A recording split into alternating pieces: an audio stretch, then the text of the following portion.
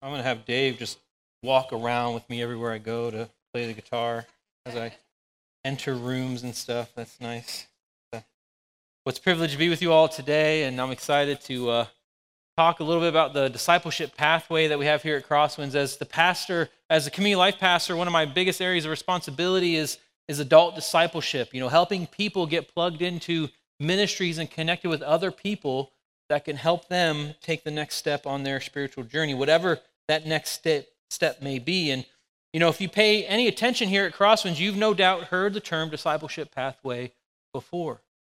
But it's our hope here that that term is becoming more than just a phrase you hear, but something that you are intentionally and consistently engaged in. That's what we want to have happen here at Crosswinds. Everyone is on a journey of discipleship, on a spiritual journey, and for all of us, our journeys look different. Our journeys look different and unique, but we all find ourselves arriving at these kind of crucial, pivotal, milestone moments in our spiritual journey, these landmark moments, if you will. And at Crosswinds, we've identified 4 of those. And we've decided to call them Believe, Belong, Become, Bless. We intentionally chose 4 B words. They roll off the tongue. And so I did a test last service. We're going to do it again this service. Say it with me. Believe, belong, become, bless. Now without me. Okay. All right. You guys have passed with an A. You can go home with a star by your name. Good job. Good job. Believe, belong, become, bless. But the reality is everyone is on a spiritual journey, and we want everyone to get to a place of choosing to believe, a place of believing in Jesus Christ for salvation. That's the starting point on our spiritual journey. After choosing to believe, a person who continues on the journey will begin to discover what it means to belong to God and His church. And if we continue on the journey beyond that, as we believe and belong, a person will begin to really embrace his or her new identity in Christ. As we discover what it means to become who God created us to be. And believing in Christ, belonging to God and His church, and becoming who God created us to be will lead to opportunities to bless others and be blessed by others as we go on this journey together. So believe, belong, become, bless. These are the milestones, the landmark moments that we arrive at, but there are all sorts of steps in between, and it's a reciprocal process. We don't ever leave one of these landmark things behind. We have to choose each and every day to believe God, believe in Him, His plan for humanity. We don't just choose to believe once and then we're done. We have to choose every day to continue believing. We have to choose each day to belong to God and His church by accepting our place within God's family and His church. We are continually growing and learning and changing, and each day on this journey we become more and more and more like Jesus Christ. And then until Christ returns, there will never be an end of opportunities to bless others, be blessed by others, and be blessed by God. That's the discipleship pathway. That's the reciprocal process that we see. Now we're going to dig into a passage of Scripture this morning that highlights the impact and the necessity of discipleship. We'll get to see this account from God's Word of people engaging with one another in the discipleship pathway. We're going to look at the account of the conversion of Saul.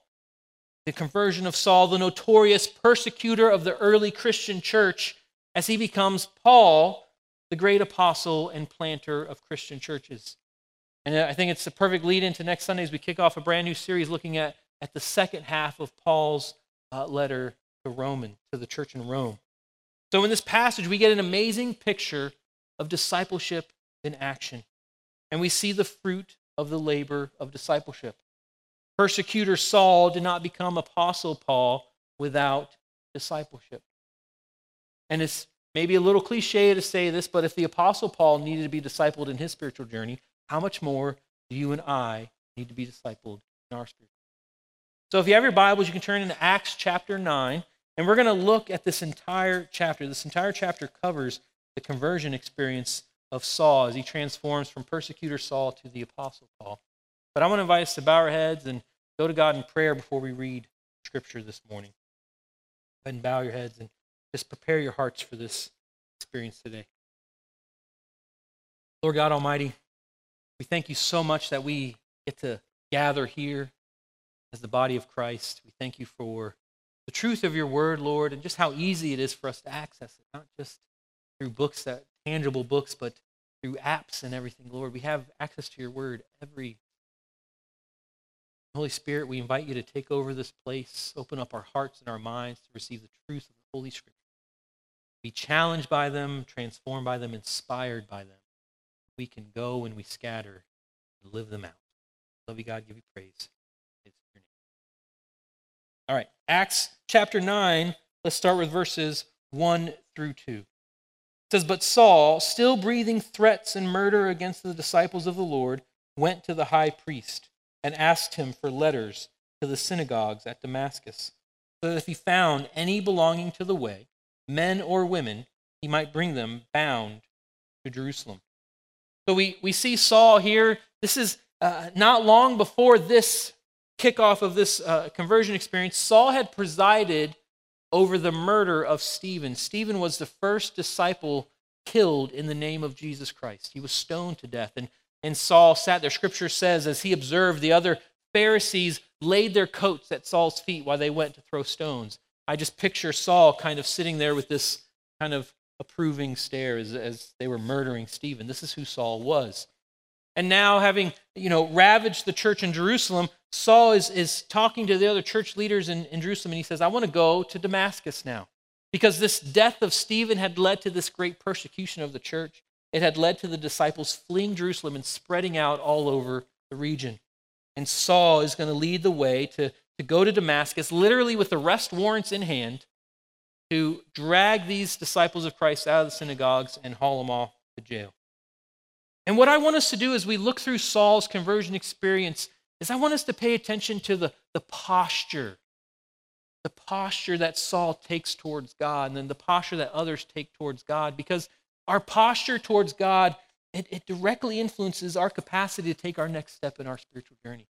You can think of our posture towards God as our attitude towards God. We have a mental, physical, and spiritual and emotional attitude towards God. And our posture towards God is extremely important as we journey in discipleship.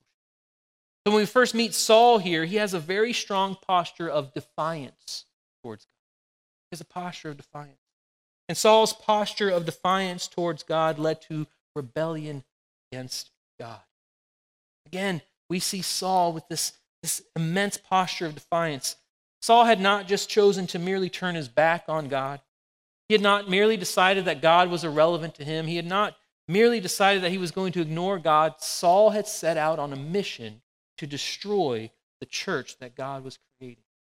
This is where we find Saul. And again, after he had contributed to the ravaging of Christ's church in Jerusalem, he's now just hell-bent on going wherever he needs to go to finish the job. And so he's on his way to Damascus, drag disciples out of the synagogues and haul them off. Now, what does this mean for us? The reality is that any of us who have not yet chosen to believe in God, we have taken on a posture of defiance towards God. We've taken on a posture of defiance towards God. And even those of us who've chosen to believe, anytime we turn our backs on God or we take matters into our own hands or we say, God, I got this more than you do, we have taken on a posture of defiance towards God. Now, we may not be actively trying to destroy the church like Saul, but turning our backs on God is rebellion against God. And I can look back on my own life and I see that I spent years and years rebelling against God and his will for my life. I had this posture of prideful defiance. But here I stand today. That's so good. We all know someone who doesn't believe in God. We all know someone who hasn't made that decision to accept God as their Lord and Savior. And the hard truth is that they are rebelling against God. That's a harsh truth. But here's good news. There's good news in all of this. Good news is God loves all those in unbelief. God loves us in our unbelief. God loves us in our doubt. God loves us in our defiance. He loves us when we're rebelling against him. And he is in relentless pursuit of all of us. Relentless pursuit of us. And we'll see as we continue to explore Saul's conversion experience, God was in relentless pursuit of Saul. In our spiritual journey along the discipleship pathway, a posture of defiance towards God will ultimately lead to rebellion against him. Let's continue. Acts 9, 3 through 9. It says, "Now as Saul went on his way, he approached Damascus, and suddenly a light from heaven shone around him.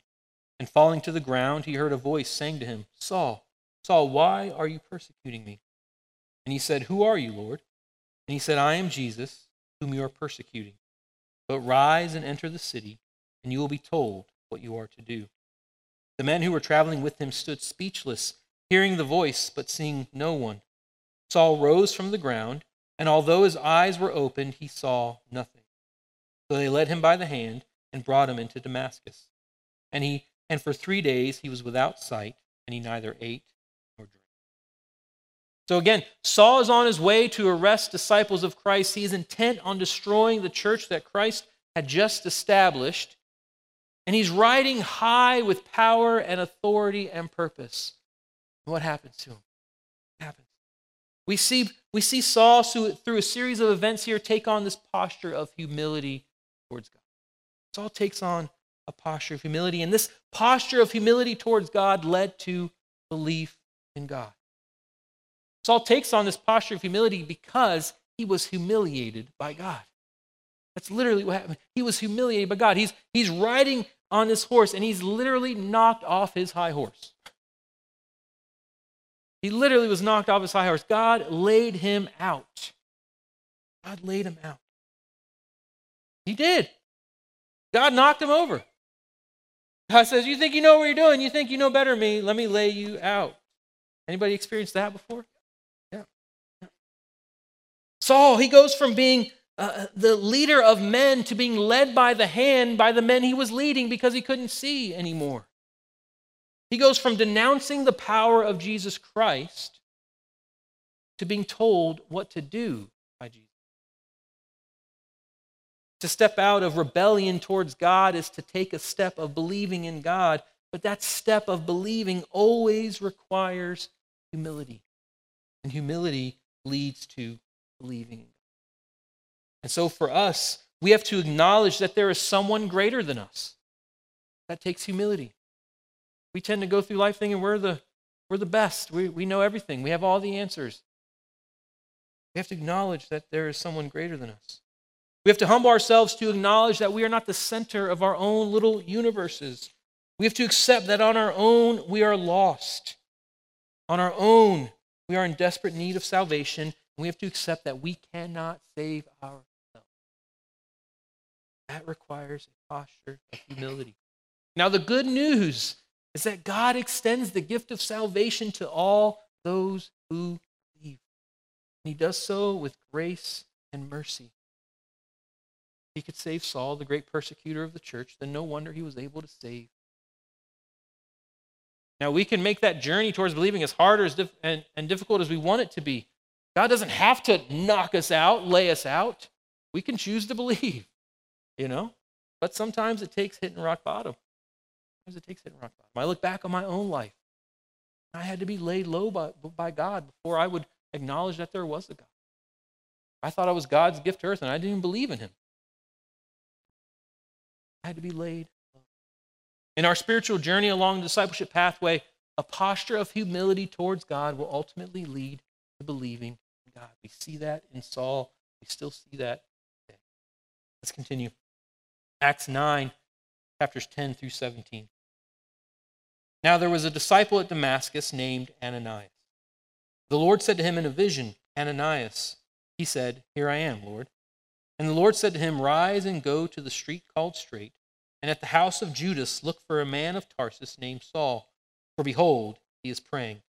And he has seen in a vision a man named Ananias come in and lay his hands on him, so that he might regain his sight." But Ananias answered, "Lord, I have heard from many about this man, how much evil he has done to your saints at Jerusalem. And here he has authority from the chief priests to bind all who call on your name." But the Lord said to him, "Go, for he is a chosen instrument of mine, to carry my name before the Gentiles and kings and the children of Israel. For I will show him how much he must suffer for the sake of my name." So Ananias departed and entered the house, and laying his hands on him, he said, "Brother Saul, the Lord Jesus, who appeared to you on the road by which you came, has sent me so that you may regain your sight, be filled with the Holy Spirit." Now we're introduced to someone new. This story is not just about Saul, because discipleship is never, ever, ever a solitary endeavor. Discipleship is all about believers coming alongside one another to help one another as they journey. And so Ananias enters the picture, enters Saul's life. Ananias is a disciple of Christ in Damascus, and God speaks to Ananias. He says, "Hey, there's a guy named Saul. He's chilling over at this house on Straight Street, and he's been given a vision that a guy named Ananias is going to come pray for him and lay his hands on him. He's going to regain his sight. So he's over there waiting for you, Ananias, to go do that very thing."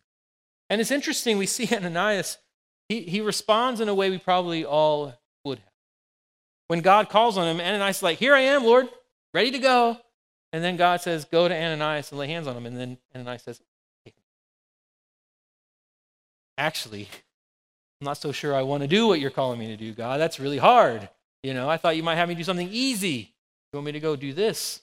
He says, "God, I've heard of Ananias. He's a tyrant. He's literally here to arrest someone like me. And you want me to go to him?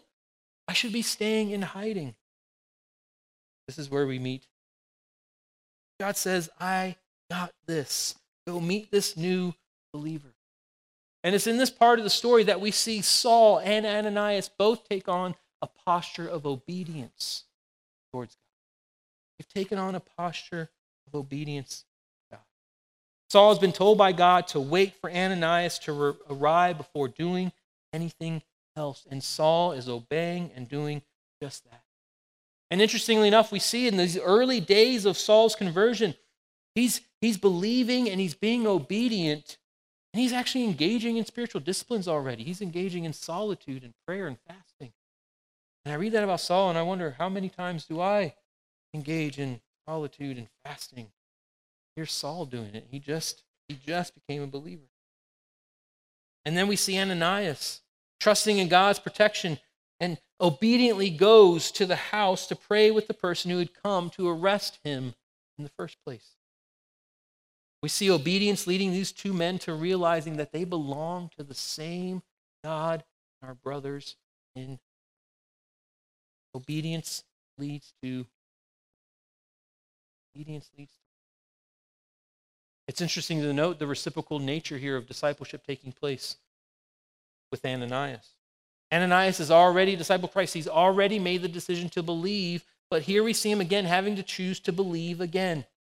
He has to make a choice to believe that God will protect him, that God knows what's best, that God has a perfect plan and perfect will for Ananias and for Saul. He had to choose to believe that. And then we see Saul have to take on this posture of humility to say, "Okay, God, your plan's better than my plan. You know better than I do. I'm going to listen."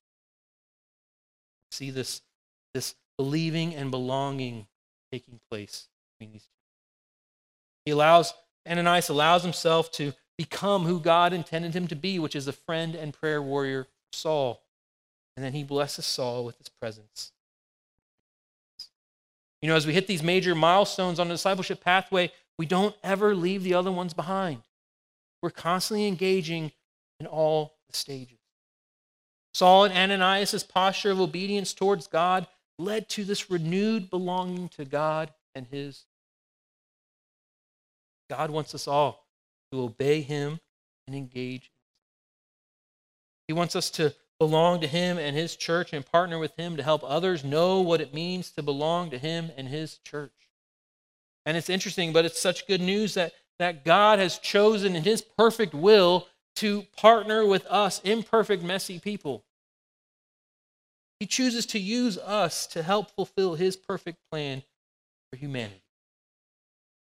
And I know that for most of you here, like Ananias, you've already hit the milestone of believing. You've chosen to believe in God for salvation.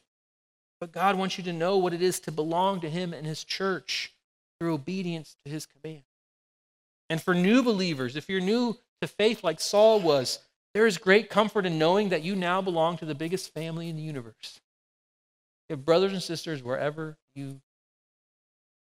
In our spiritual journey along the discipleship pathway, A posture of obedience towards God will ultimately lead to belonging to God. Continue. Acts 9:18-22. It says, and immediately something like scales fell from Saul's eyes, and he regained his sight. Then he rose and was baptized, and taking food, he was strengthened. For some days he was with the disciples at Damascus, and immediately he proclaimed Jesus in the synagogues, saying, He is the Son of God. And all who heard him were amazed and said, Is not this the man who made havoc in Jerusalem of those who called upon his name? And has he not come here for this purpose, to bring them bound before the chief priests? But Saul increased all the more in strength, and he confounded the Jews who lived in Damascus by proving that Jesus was the Christ. So here we see Saul, in just a matter of days, he experiences quite a journey. With humility, he transitions from open rebellion and defiance towards God to believing that Jesus Christ is the Son of God and accepting his gift of salvation. Then we see Saul waiting in obedience, this posture of obedience for Ananias to arrive. And then he experiences what it is like to belong to God and his church. And now we see Saul enter into this posture of acceptance. He enters into this posture of acceptance. He begins to accept who he has become in Jesus Christ. Saul recognizes that he is now a new creation with a brand new purpose. Saul's posture of acceptance towards God empowered him to begin to become who God created him. Saul experiences a physical and spiritual transformation. I think that was Pastor Craig that made that big noise back there. But anyway. He experiences this physical and spiritual transformation. His physical blindness leaves him, but so too, more importantly, his spiritual blindness leaves him.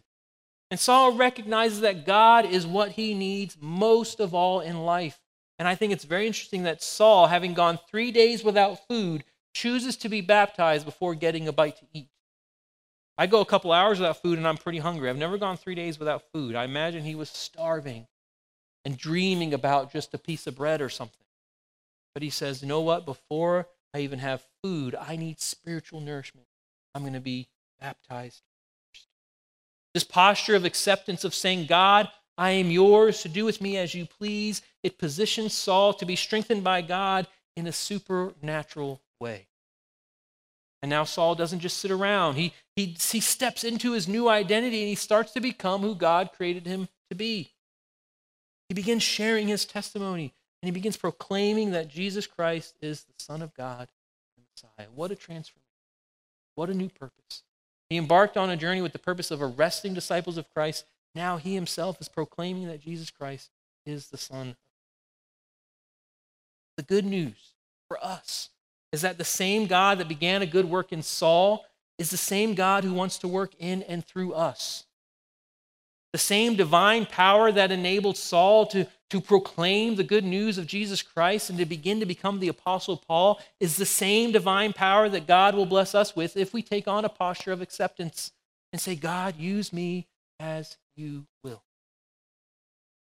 In our spiritual journey along discipleship pathway, a posture of acceptance towards God will ultimately lead to becoming empowered to become who God created us. Let's keep going. We're almost done here. Acts 9:23-31. It says, when many days had passed, the Jews plotted to kill him, but their plot became known to Saul. They were watching the gates day and night in order to kill him, but his disciples took him by night and let him down through an opening in the wall, lowering him in a basket. And when he had come to Jerusalem, he attempted to join the disciples, and they were all afraid of him, for they did not believe that he was a disciple. But Barnabas took him and brought him to the apostles and declared to them how on the road he had seen the Lord, who spoke to him, and how at Damascus he had preached boldly in the name of Jesus. So he went in and out among them at Jerusalem, preaching boldly in the name of the Lord. And he spoke and disputed against the Hellenists, but they were seeking to kill him. And when the brothers learned this, they brought him down to Caesarea and sent him off to Tarsus. So the church throughout all Judea in Galilee and Samaria had peace and was being built up, and walking in the fear of the Lord and in the comfort of the Holy Spirit, the church multiplied. In this passage, we're introduced to another new person in this story. Saul, he finally makes his way back to Jerusalem to introduce himself to the leaders of the church, and he's met with resistance and skepticism, and with good reason. With good reason. Saul's heart had burned with hatred towards these very men that he was trying to get in good graces with. He tried to destroy these people, and they thought it was a ploy to trick them and actually arrest them. Enter Barnabas. Barnabas is the great encourager, and he steps into the gap for Saul. He stands before the other leaders, and he said, no, Saul is telling the truth. So you should have seen what happened to him on the road to Damascus. You should have heard him preach Jesus Christ in the synagogues in Damascus. We need to let him in and welcome him. And we see that the church leaders, they take on Barnabas' assessment and they welcome Saul. What we see here now is we see Barnabas and Saul and these church leaders taking on a posture of unity. Taking on a posture of unity. Aligning with God and with one another. And unity with God and within the body of Christ leads to blessing.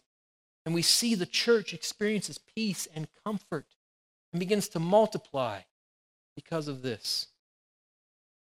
Saul and Barnabas and the other church leaders' posture of unity towards God help them bless others and experience God's blessing. Listen to this, though, the good news. The good news is God is still the head of the church, and he still wants the church to be the hope of the world until Jesus Christ returns.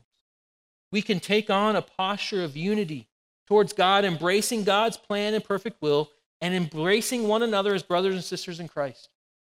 And you know what is going to happen when we do that? We become an unstoppable force. When Jesus was establishing the church, he looked at Peter and he said, Peter, on this rock I will build my church, and it will become a movement that the very gates of hell cannot stand against. You know what? The gates of hell don't move. It's not like Jesus was saying when the gates of hell assault the church will stand against it. Jesus is saying, no, the church will go to hell and assault the very gates of hell, and the gates of hell will topple down. That's the kind of movement of the church that God wants. And look around the world today. The world needs a united church. I've been involved in church for years. I've seen people get upset over the color of carpeting in a sanctuary. I've seen people get upset when the church says we're going to get rid of pews and go to chairs. I've seen disunity disrupt the work of the church, but I've never seen it on the scale that I've seen this past year. When Christ followers, brothers and sisters in Christ, can't agree on whether or not to wear masks or we're separated by our political views, let me tell you something. God does not want that in the church. He wants a united church. The world needs a united church, and nothing can stand up against a united church. Nothing. That's the answer for the world right now. Don't look at what's going on in the world and say, I wonder what's going to fix this. Don't wonder that. We know what's going to fix it. God has won the war, and he's using the church to continue that movement. We just need to be united. In our spiritual journey along the discipleship pathway, a posture of unity towards God will ultimately lead to opportunities to be blessed by God and blessed by others so that we can continually bless. Let's do a recap. All right, we covered a lot. 31 verses of Scripture. That's it. Paul had to repent. Then he prayed and fasted. Then he was discipled. Then he received the Holy Spirit. Then he was baptized. Then he was discipled some more. Then he shared his testimony and he proclaimed Jesus Christ. Then he was discipled some more. Then he took on a role of leadership in the church. And then he became the Apostle Paul, the greatest church planter the world has ever known. His letters are still transforming Christians today. He started out riding high on a horse and he ended up flat on his rear end. He started out leading men and then he had to be led by the hand because he was blind by the very men he was leading. He had to be led by them. He started out with this purpose to destroy the church and throw disciples in jail, and he ended up waiting on a disciple to come to lay hands on him and pray with him. It's discipleship in action. Ananias was obedient and discipled Paul through prayer, acceptance, and administering the sacraments. It took Ananias to humble himself, to believe in God and his power, and to obey. Barnabas was obedient, and he discipled Paul through encouragement and support. That's discipleship. And you know what? All this we covered took over a period of 3 years. Discipleship is not some overnight thing. It's a lifelong process and journey that we're all on. Humility leads to believing. Obedience leads to belonging. Acceptance leads to becoming. And unity will lead to blessing. This is the journey we're all on. For Saul, it was very unique. We're not going to go on the type of journey Saul went on. Okay? But we're going to experience some of the same things that Saul experienced. The discipleship pathway is something we all can and must engage in. In Acts 22, it's recorded the Apostle Paul, he stands before a large crowd in Jerusalem years after his conversion. And he recounts the story of his conversion experience. And he talks about the influence that Ananias had on him in those early days. And he mentions something very specific that Ananias said to him. It's recorded in Acts 22:16. Paul says, Ananias said to me, "And now why do you wait? Rise and be baptized and wash away your sins, calling on his name." What a question. I've wrestled with that question. I want us to wrestle with that question. Why do we wait? And what are we waiting for? We all have a next step in our journey to take. What is that step? And if you haven't taken it, why? What are you waiting for? The first step is always to believe, to accept Jesus Christ for salvation. At Crosswinds, we just say yes to Jesus. Say yes to Jesus, and we want to give you a yes box. So if you're here today and you haven't made that decision, don't leave here without doing that. Just say yes to Jesus and get a yes box from us. If you're watching online, you can say yes to Jesus and let us know, and we'll ship you a yes box. We want to go on this journey with you. I unintentionally bashed USPS last service. I won't do that this service. We shipped a yes box this week through UPS. Make sure it gets there fast. We don't want you waiting a long time for yes boxes online. Let us know. We'll get it. That's the first step. But there are so many steps to take as we believe, belong, become, and bless. So many steps to take. Have you been baptized? If you haven't been baptized, what are you waiting for? Why wait? Are you journeying with someone through one-to-one discipleship? Are you plugged into a small group? Are you feeling held back by a hurt, habit, or hang-up? Well, have you checked out Celebrate Recovery on a Friday night? Are you serving on a ministry team? There is literally a place for everyone to serve here at Crosswinds. You like kids? Serve in kids ministry. We want to have an 11 o'clock kids ministry service. They need ministry partners. Serve there. Do you have a heart for students in middle schools and high schools? You want to help them journey through life? Serve on Wednesday nights. Do you like hospitality? You're helping others feel welcome. There's a place for you to serve. Do you like coffee? Place for you to serve. Do you like painting? Do you like cleaning? Do you like organizing? There's a place for you to serve. Do you have a heart for those who are grieving or going through the pain of separation or divorce or going through a financial struggle? There's a place for you to serve. Do you have a heart for praying for the sick or connecting with those who are lonely? There's a place for you to serve. Do you have a medical, law enforcement, or military background? There's a place for you to serve on our safety team. There is literally a place for everyone to serve. If you're not serving on a ministry team here, it's not because there's not an opportunity. It's because you haven't taken that step. And I ask, what are you waiting for? Are you financially supporting the ministries of this local church? God has blessed us so that we can bless others. God has blessed us so that we can bless others. If you're ready to take a next step or you need help determining what your next step may be, don't leave here today without connecting with someone. Connect with me, connect with one of the other pastors on staff, connect with anyone on staff or any of our ministry partners. And say, I'm ready to take my next step. Will you help me do that? Or say, hey, I'm not sure what my next step is. Can you help me figure it out? We will.